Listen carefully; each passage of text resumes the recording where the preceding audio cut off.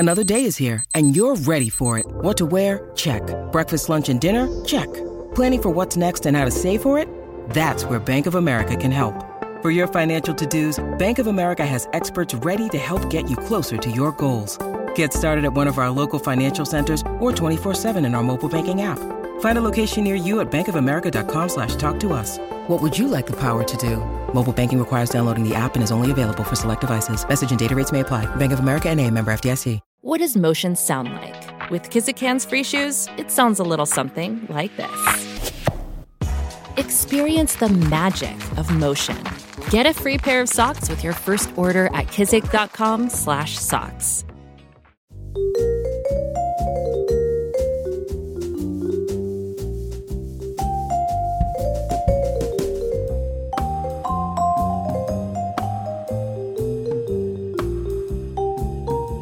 Welcome back to another episode of Keeping Current with Kansas City. I think I'm getting okay with that name now. It's a good one. All right. We have lots of talk about today. And today is just me, Thad Bell from the Blue Testament, Daniel Sperry from the Kansas City Star, and other places in his past history that I don't know if he wants to admit to. But yeah, I mean, MLSsoccer.com in the past, last word on soccer in the past. When Pro Soccer USA, so I was starting to go with both MLS Soccer and Pro Soccer USA. The first article I ever wrote for Pro Soccer USA was a game story on Sporting Kansas City shredding the Houston Dynamo 4-0 in the second game of the 2020 season. And then the pandemic happened, and then they ceased operation. So I got in one game story out of an attempt to write for Pro Soccer USA. So I guess that might be the one where I'm not like 100% like, oh yes, let me put that in my list of bylines. Well, you kind of just did. So, hey. I did, unfortunately. All right. So we're recording this on Thursday. I think it's Thursday. A week ago, Thursday. we were talking to each other at a kind of a big event. Just kind of, yeah.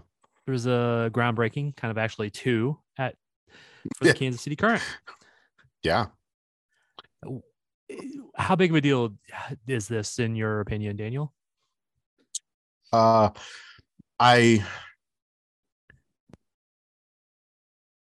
I hate how much of everything else that happened that week, with the E60 doc, with the Sally H report. Dad and I have already ranted about this to each other. All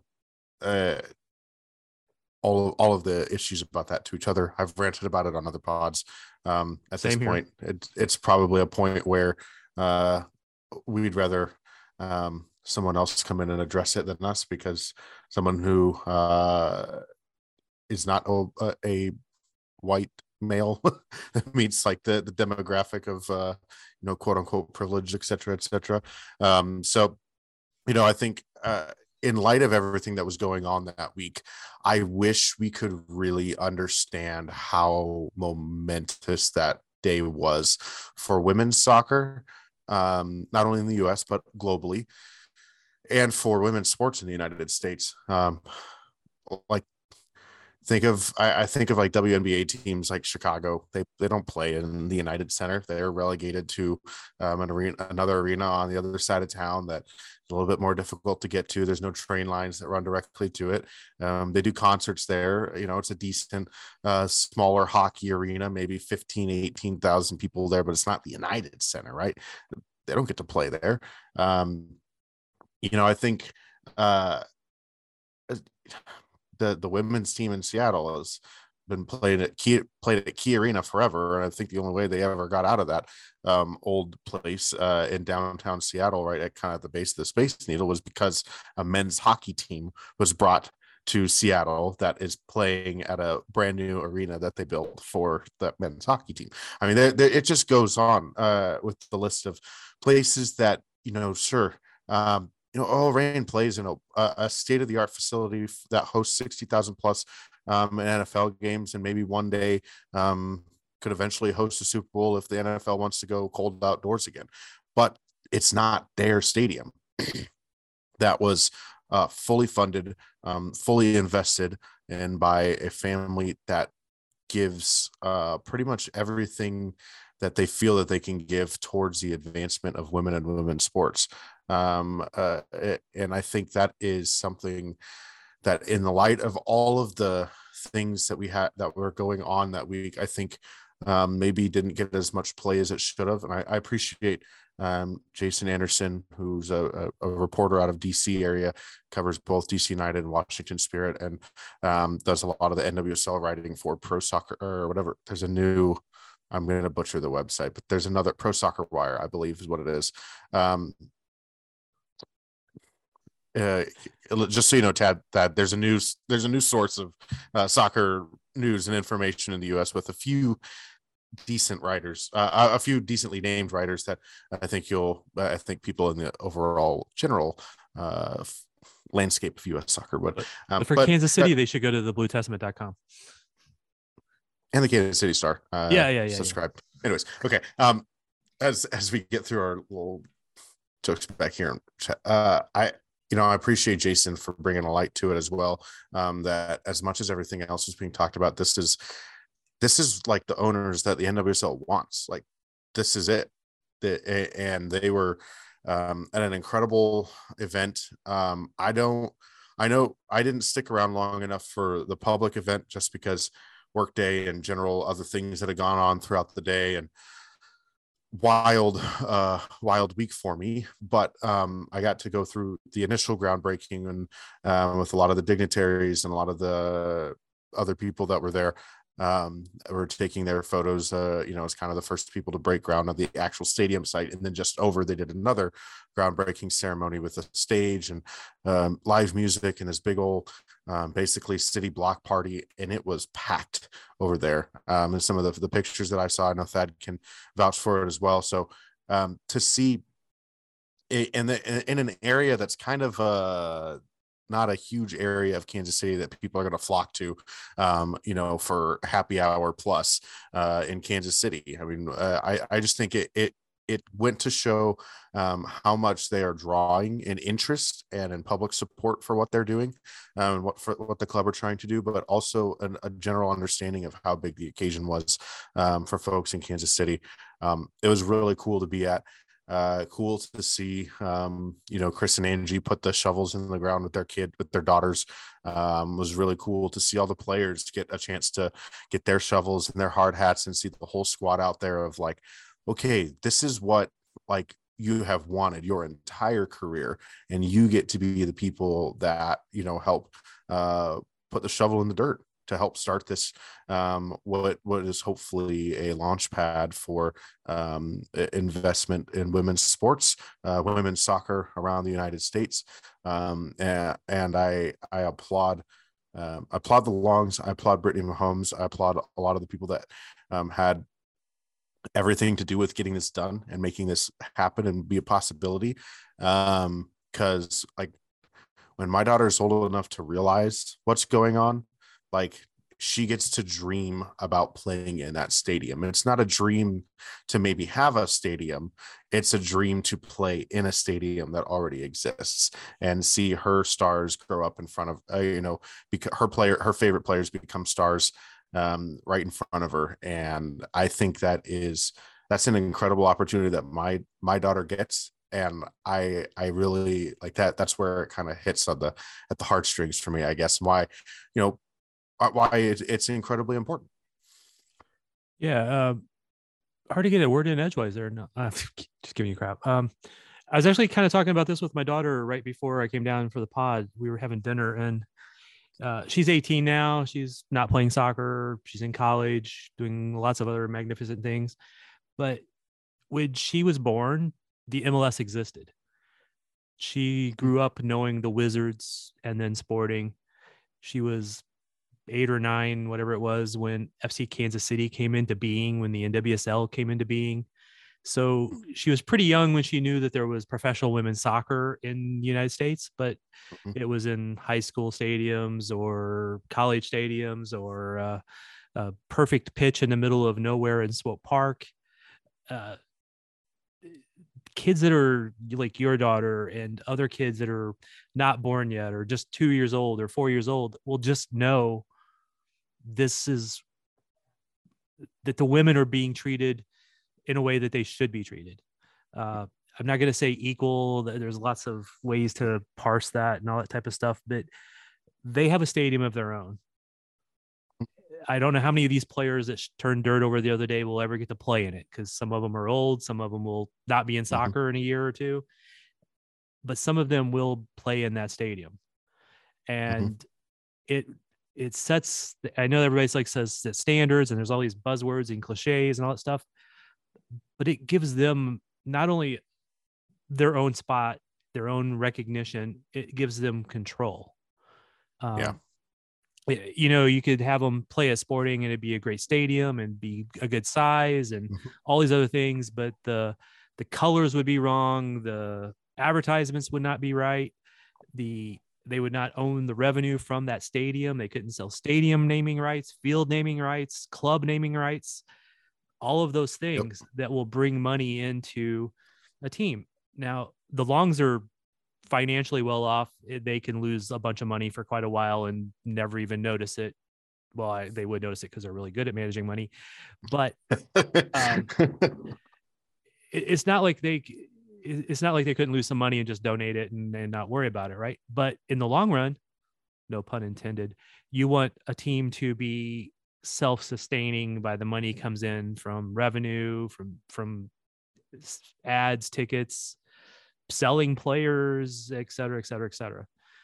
This is a step towards that sustainability, where this team and another team and then another team. And then once you have 10, 12 teams all with their own stadiums, or, you know, at least control enough over their own stadiums that it can be a sustaining league. It's not charity anymore. It's not just throwing money away. It's a going concern. It's good soccer. It's a league that just goes. I don't know. I don't have a better words for it right at the moment. I'm sure I'll be more poetic when I'm not on air. That's always how it goes, right? But yeah, and I think the location is incredible too. I think that's an area that, you know, even when we were talking with the Longs before any of it happened, for, you know, or before all the festivities got underway, you know, doing some interviews for the Star and other stuff, you know, we got to sit there and talk about, you know, there's plans for the stadium being, you know, the green aspect of the stadium. There's plans for the pavilion that can be outside of the stadium that can potentially host watch party stuff for the World Cup. They have the park itself that they can put stuff there. They have dreams of building up the area around the stadium in commercial you know, properties that come in, and people want to put their bar outside of the stadium, so people have a place to go to afterwards. They want to put their restaurant out there for it, you know, to be an official, you know, game day hub, you know, for the stadium and all that kind of stuff. And there's so many aspects of it that all become self-sustaining, not just for that, but it's a bright spot for the city. This is kind of slightly unrelated, but like I grew up in the Bay Area, in Northern California, in the Bay Area, and the San Francisco Giants, when they built I don't know if you're a baseball fan. If not, just look up AT&T Park. It's one of the most beautiful settings in all of baseball. You have the giant Bay Bridge in the background, beautiful ocean on the backside of it in the San Francisco Bay, kayakers out there waiting for home run balls to get over the wall. I mean, it's an awesome setting. But like that, and the area around that, tons of bars. They have like a pinstripes, like bowling alley kind of place over there. They've got all kinds of restaurants and vendors. And that place was a dump. It was a dump along the waterfront. It was, you know, it was old docks, piers, marinas. It was blight in San Francisco, and all the large buildings didn't want them to put stuff up there because they were afraid it was going to cover up their view of the bay. Well, they put that up there, and all those people started investing in property around that. Now the Chase Center, for where the Golden State Warriors play, is just a stone's throw from the bridge that's on the backside of AT&T Park. That covers a little inlet that comes in with a little river and waterway that goes into San Francisco. I mean, that the whole area, that whole waterfront is entirely changed just because someone said we're going to build a destination here, and then people bought in to realize what a great destination that was. And I think that's going to be something not just for Kansas City, for the women and stuff like, or not just for the women, not just for the players and stuff like that, but for the city as well, to add yet another area. You have the River Market, you have the Plaza, you have the Crossroads District, you've got Power and Light, and you got some of those areas. But now we're adding another area to that, like downtown vibe of kind of building up of successful businesses, successful storefronts that can all come along in there. And I don't know if any of you were out at the party out there, but if you got a chance to kind of stick around right where the stadium site was and turn back towards the city, it is an incredible view on the backside of the skyline that's going to loom over the stadium at night. I can't imagine how cool that's going to be at night, to have the whole sky of Kansas City lit up behind it, with the river going in the background, the Buck O'Neill Bridge, all kinds of just really cool stuff that's happening right there. That it's going to be a really awesome place to be, and it's got so many positive benefits, and you have a group of people that are privately financing it. I think that's stadiums. Everyone's frustration is like their rebel rant at the cloud is that the stadiums are being financed publicly and financed through taxpayer money and all this kind of stuff. And I know there's a little bit of taxpayer money and bonds and stuff like that going into this, but for the most part, it is, what would say, maybe at least 90%. This is entirely owner funded, right? So yeah, it was 100%. And then when they made some upgrades too, because it was there was going to be 10,000, and then it bumped up to 11,500, and then that's when they kind of they had to bring in some of the taxpayer money to it. But in the grand scheme of things, it's a 10% or 15% of the overall cost, so it's not a huge amount compared to a lot of these. And again, not that I ever trust the forecast of any economist, but supposedly it could bring in $1 billion to that area over the next 2 or 3 decades. So I mean, that's huge. I don't know that it'll bring in $1 billion over 30 years, but if it brings in $500 million over the next 30 years, that's probably kind of well worth it for that area. And again, there's knock-on effects that are not tangible to projections. I did stick around as much as I said I was going to leave because I hate crowds.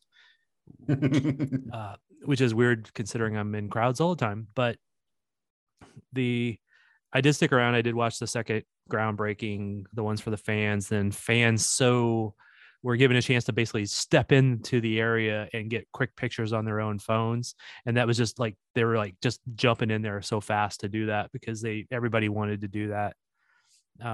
There was a buzz, and it was such a contrast from the first part of the week.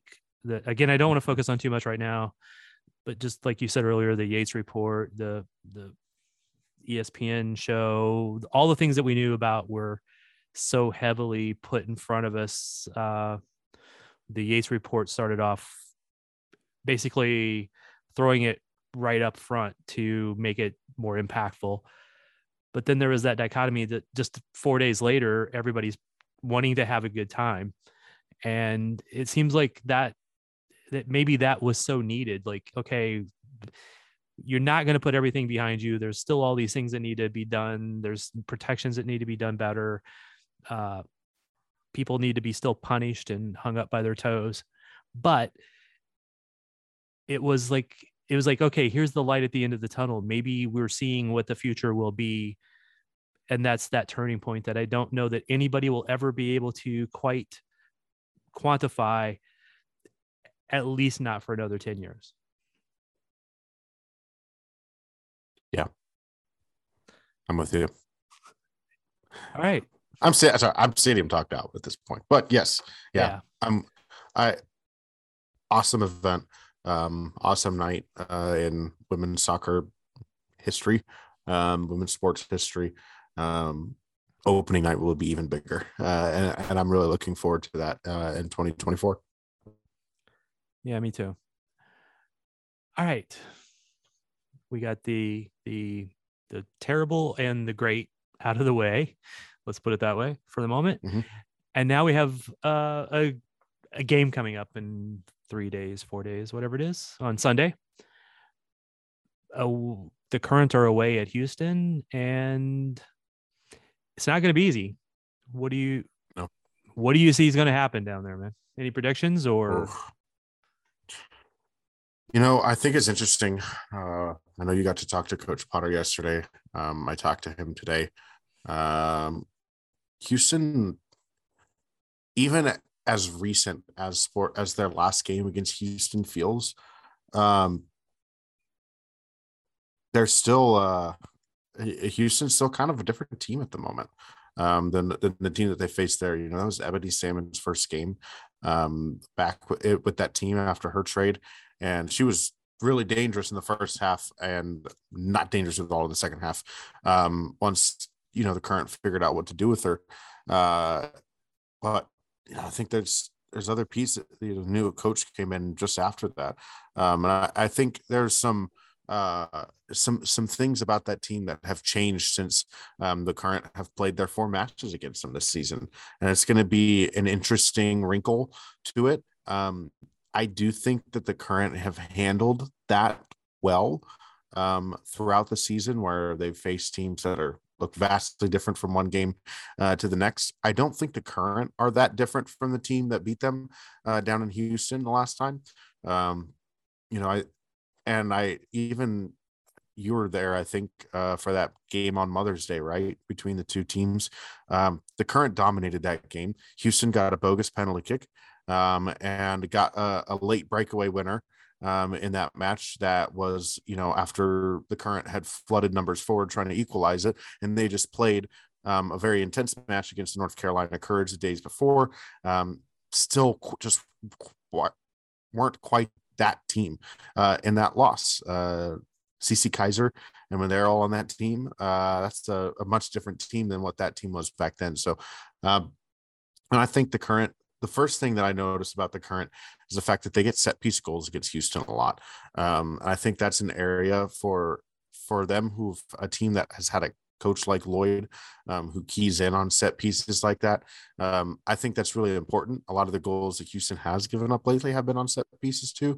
I just think that's an area that the Current should look to exploit. But man, I think it's crazy that we're even talking about this being a road game, though, considering the way everything went at the end of that match against Louisville.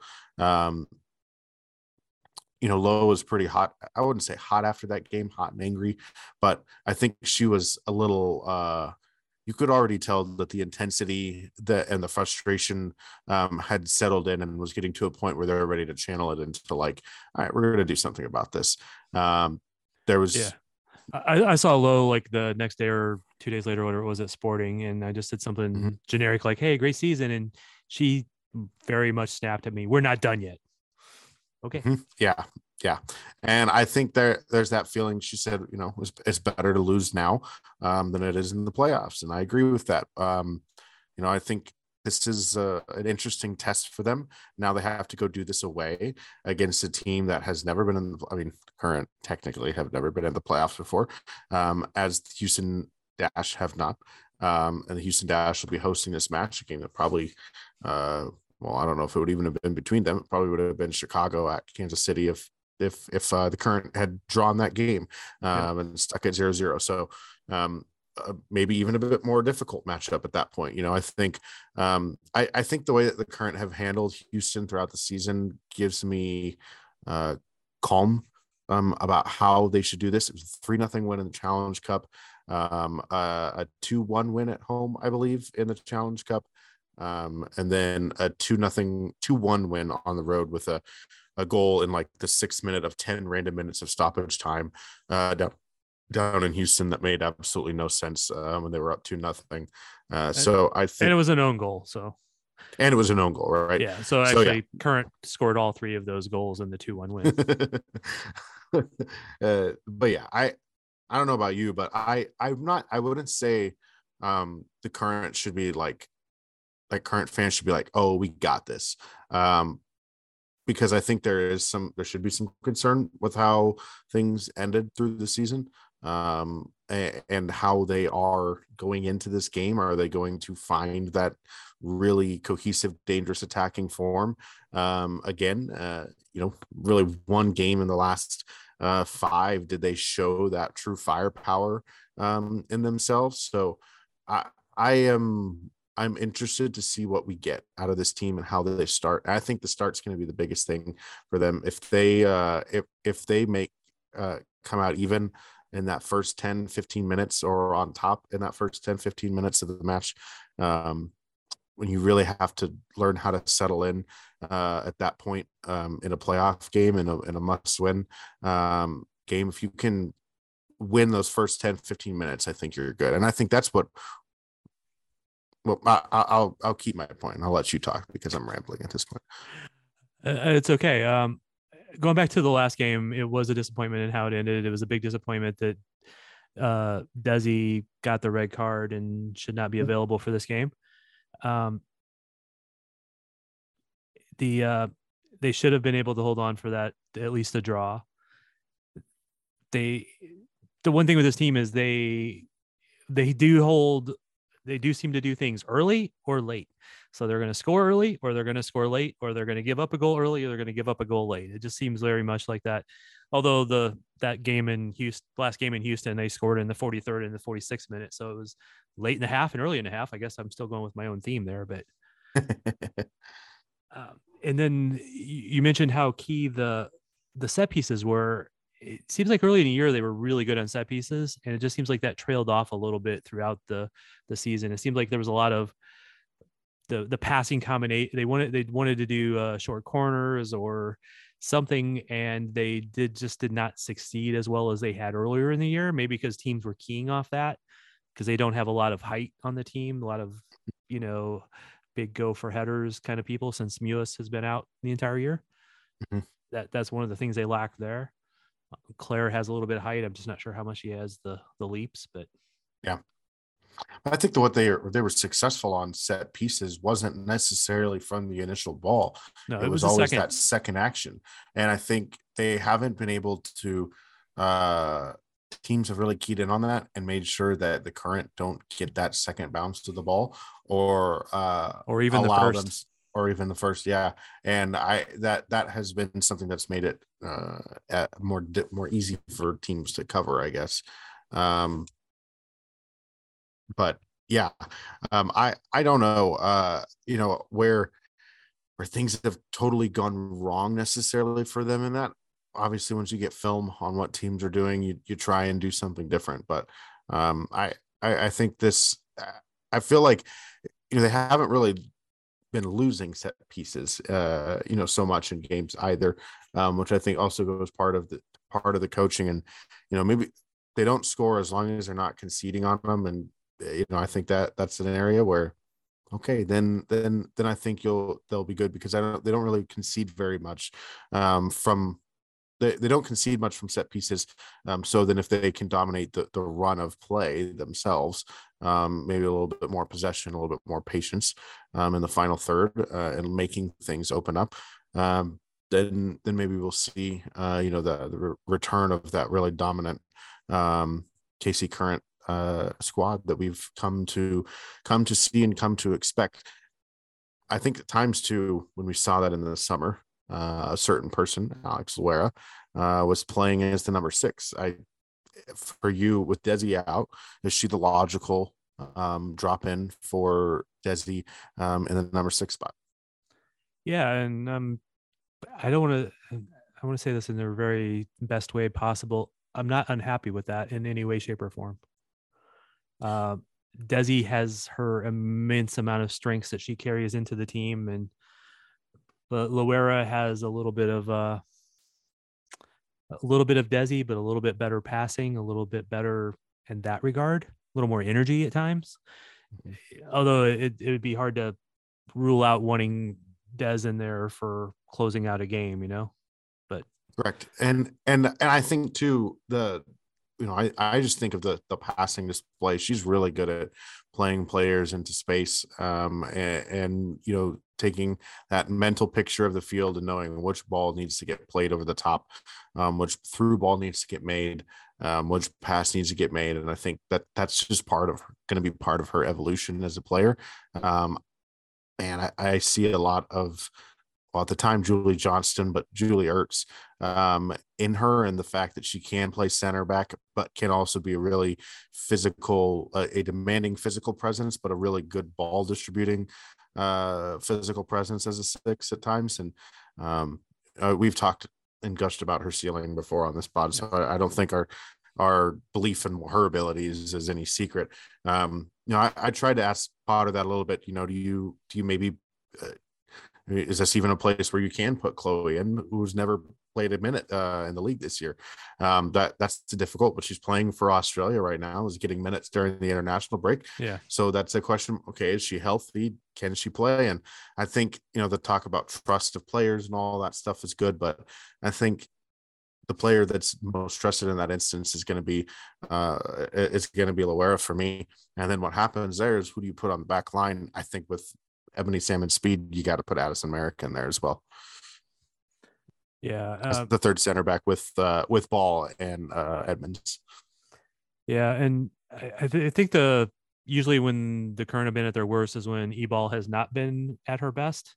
So as long as she's doing well with Loera in front of her, I'm not too worried about it being Addison or even somebody else out to the side there.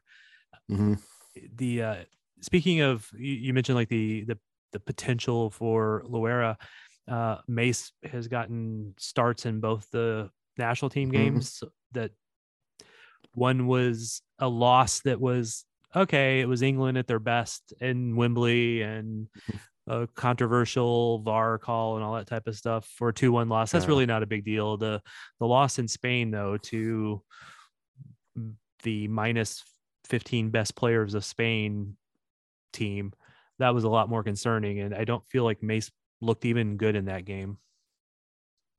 I didn't get a chance to watch the game against Spain, so I'll have to take your word for it. I mean, not that she was not the worst one on the field, don't get me, and that's in no way, shape, or form what I'm saying. It's just nobody looked really good in that game.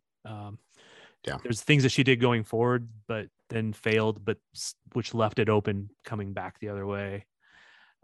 So with Current, she would have probably been fine because people knew to cover, but with the national team, it didn't go quite as well. All right. Anything else we need to chat about? Want to do predictions? Prediction. I hate that. I don't like predictions here. Playoffs is hard. Every game is hard.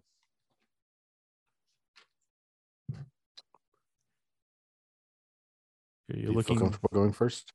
I'm thinking. I'm in my contemplative state. And by the way, remind me to tell a small story about Loera when the playoffs are done. Okay. I'm going to wait till after that because, I'll tell you later. I'll tell you later. So I hate to do this to the listeners, but I'll tell a story later. I'm going to go with a Current win in this one. I think it's doable. It's by far not a guarantee or, a blowout, but it's probably a 2-1 win or 3-2 win. Yeah. Something like that. Okay. I think a Casey Current win in this one. Excuse me. I don't know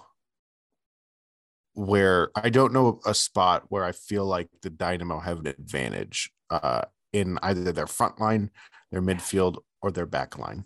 The dash. Did I say Dynamo? I'm sorry. Gosh. No, it's easy. Two names with these. Stinking. Anyways, I don't think that the dash. I don't know that I see them having an advantage. Do I see Casey having an advantage in those position groups? Not necessarily, but I think the way that the Current have played, how cohesive they've been, goes to show for who they are and how good they. This is a team that was literally let AD France grab the ball in the air instead of heading it out away from being the 3 seed and hosting a playoff game. There is not much of a seeding gulf between these two teams in terms of ability or quality. I'll say a 2-1 Current win, done in normal time. I think that's where I feel comfortable there. Current really don't score more than 2 goals very often. Only a couple times this year have they scored 3. So two feels safe, 2 feels good. I'll say 2-1 win. A Lola Bonta PK and a Kristen Hamilton banger. How about that? Sure. Men for it. Yeah, me too. All right. I think that's all we're going to do for tonight. Thanks everybody for listening. Subscribe, follow, like, whatever. And we'll do one next week after the playoff match, and we'll see how that goes. We're out.